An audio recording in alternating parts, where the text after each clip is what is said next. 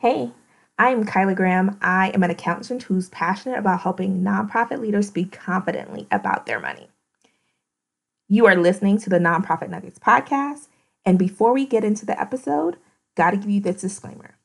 Any accounting, business, or tax advice in this here podcast is not intended as a thorough, in-depth analysis of your specific issues. It's not a substitute for a formula opinion.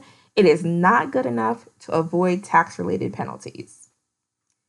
Gotta tell you this because don't want y'all coming for me. Back to the episode.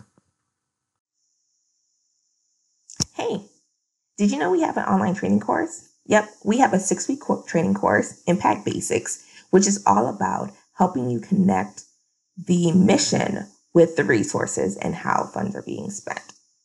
This training course is for you if you are seeing money as an obstacle and there's a disconnect between your fundraising and distribution. If you have so many roles that take up your time, but you know you need a better understanding of your finances. This is also for you if you want to learn at your own pace. Why?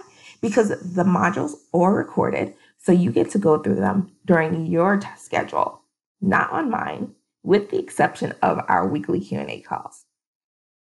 If you want more details and you think this might be a fit, definitely head over to our website, synergyimpactbasics.com.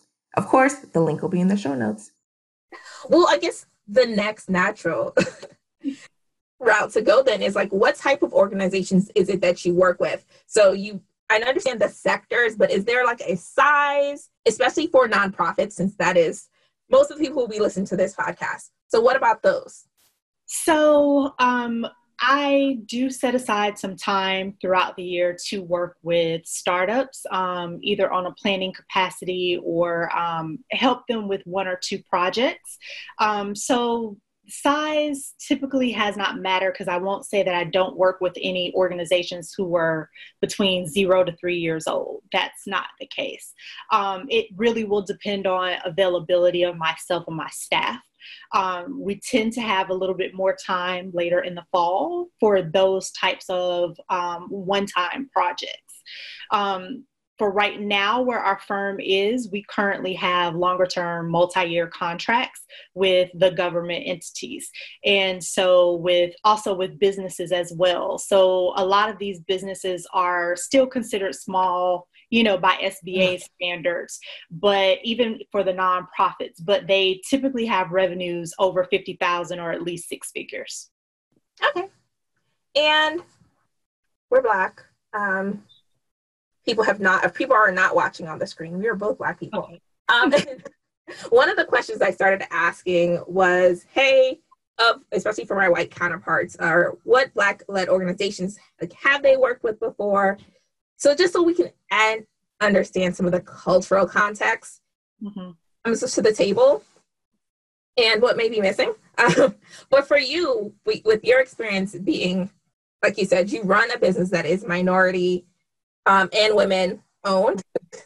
What are some of the things that you see that you're like, I know I've learned this because of my position, but other people could benefit if they had to put this together in the way that I see the world? Does that make sense? I think it does. So one of the things that I stress with everyone, especially when you're talking about large-scale community change, I've had to do this even working within government. We have a large project that needs to happen, and there are multiple stakeholders at the table.